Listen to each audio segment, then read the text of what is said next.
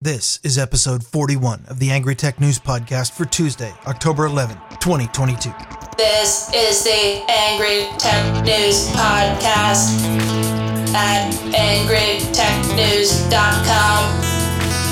Now your host, the Angry Programmer with a mic, Ryan Bemrose.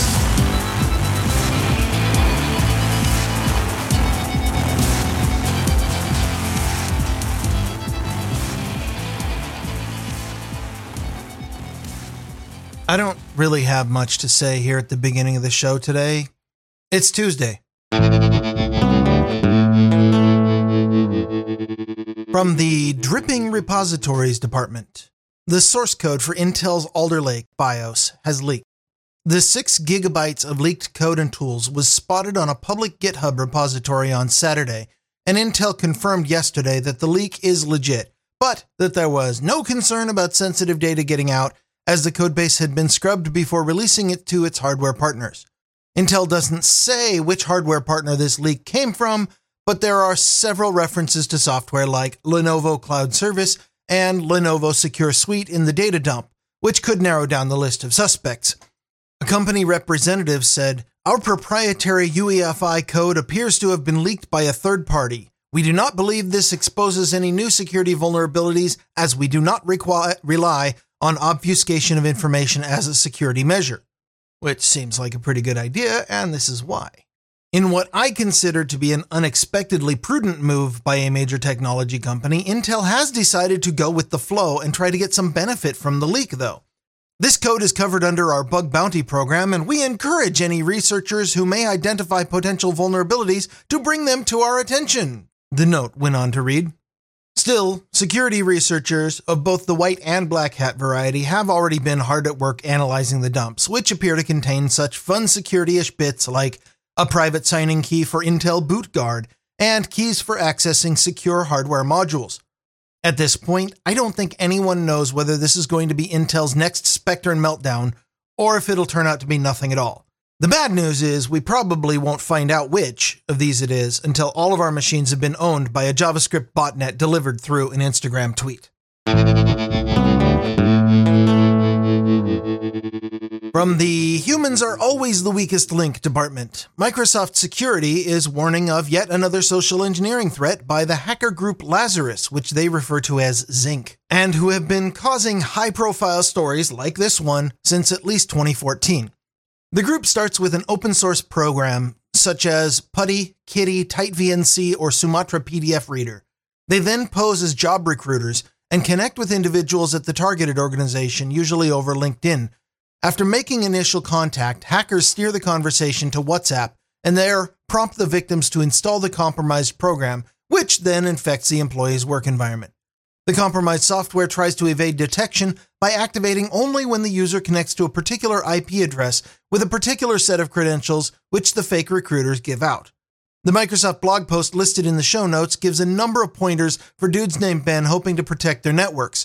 For the rest of us, my advice is be wary of anybody who gives you a URL and tells you to install something. And by the way, that goes for Microsoft too.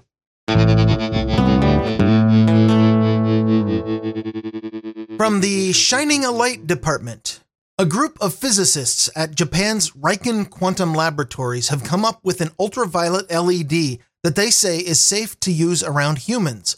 Using UV lights for sterilization is not a new thing. Lots of industrial and HVAC systems use UV light to destroy microbes, bacteria, and other unwanted living cells by pumping air through a closed chamber containing a powerful UV emitter. The problem is with these UV systems is that they're not really safe around humans, who are in fact mostly made up of pesky living cells. So, these aren't really systems you want to use anywhere near people are going to be. At best, the people would end up with an unwanted sunburn. At worst, melanoma and cataract surgery. Riken researchers think that they've found a way around this using computer modeling and a complicated multi-layer LED to create a safe UV light which damages microbes but not people. They point out that having such a technology could prove critical in the fight against COVID-19. They have apparently not come out of the lab long enough to learn that COVID-19 is over. It was not clear to me from reading the article how exactly they managed to find an exact type of UV light that can effectively destroy bad cells but not damage good ones. The article was rather vague, and the backing scientific paper seemed far more focused on how they created the LEDs rather than how they work, which was fascinating but didn't answer my question. Still, I'd like to give them the benefit of the doubt and assume that they're not just blowing smoke to get that sweet, sweet COVID grant money. This technology, if it works, would be a huge step forward for managing pathogens and creating sterile environments. I just won't be the first one to stare into their LEDs, not until they've got a few more years of safety trials behind them first. From the Dissipating Clouds Department, cloud gaming service Google Stadia is shutting down. Stadia is a gaming service where the controllers and display are in your location, but all of the game logic and code runs in Google's cloud servers. The service was accessible through Chromecast, Android TV, the Stadia app on Android, Chrome browser on PC, pretty much every Google platform.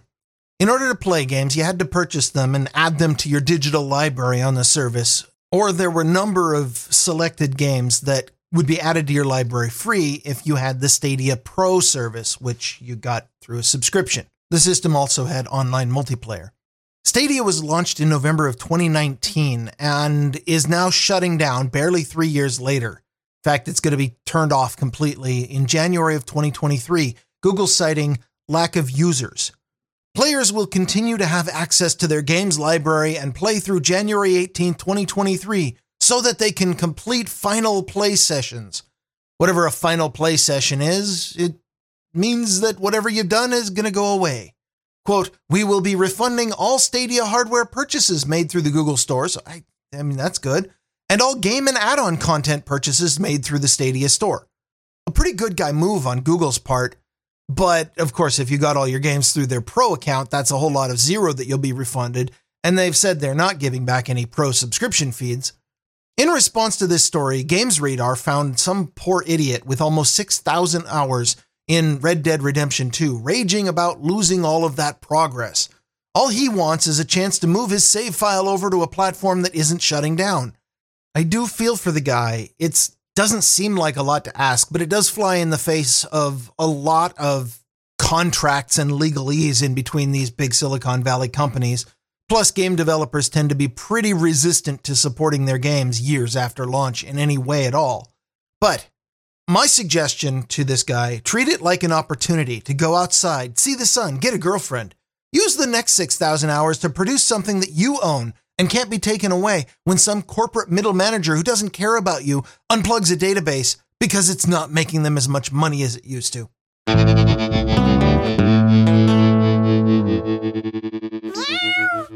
From the Breaking Chains Department. Lastly, a story that means absolutely nothing to the vast majority of this show's listeners.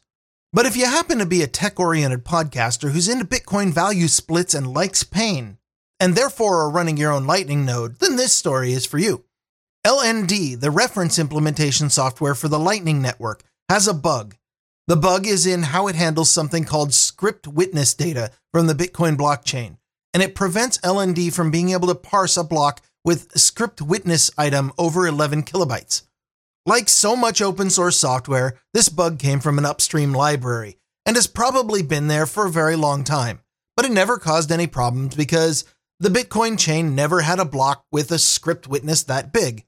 Until a couple days ago. Now it has one. To verify transactions, Lightning needs to be able to process all chain blocks in order. Once it hit a block that it couldn't parse, the software became unable to process any blocks after that. The upshot is that the older versions of LND are now unable to sync with the blockchain. You won't be able to open or close any channels, and transactions will be forever in limbo until the software can sync. The good news is that there's a hotfix, version 0.15.2 of LND. If your Lightning node is hosted by someone else, it's probably already updated and you already tuned out of this story. If, however, you manage your own node, you need to make sure to update that software. To be clear, I'd normally never cover a story this niche. In the whole world, the number of podcasters who run their own Lightning nodes is vanishingly small. In fact, most of you listen to this show, which I guess makes it content. But I'm one of them, and I spent 2 hours today trying to fix the problem for my own server. Time that wasn't wasted, as long as I'm allowed to call it show prep.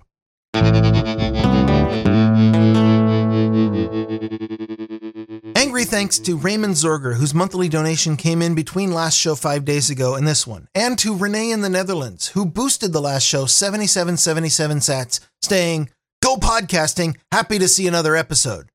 I hope to see more sats coming in because that means that I got my node working. Crossing my fingers. Angry Tech News is produced on the value for value model. We don't take sponsors, we don't play ads, and we do not charge you to listen, but we are funded by your donations. If you received some value for listening to this show, please send some value back. Go to angrytechnnews.com and click the donate button. Send what you think this episode was worth to you, whether it's $10, $100, or $333. That's it for now. I'm Ryan Bemrose, the Angry Programmer with a mic. I'll be back next time with more Angry Tech News. This has been Angry Tech News with the Angry Programmer, Ryan Bemrose, at angrytechnews.com. Stay angry. Stay angry. Stay angry.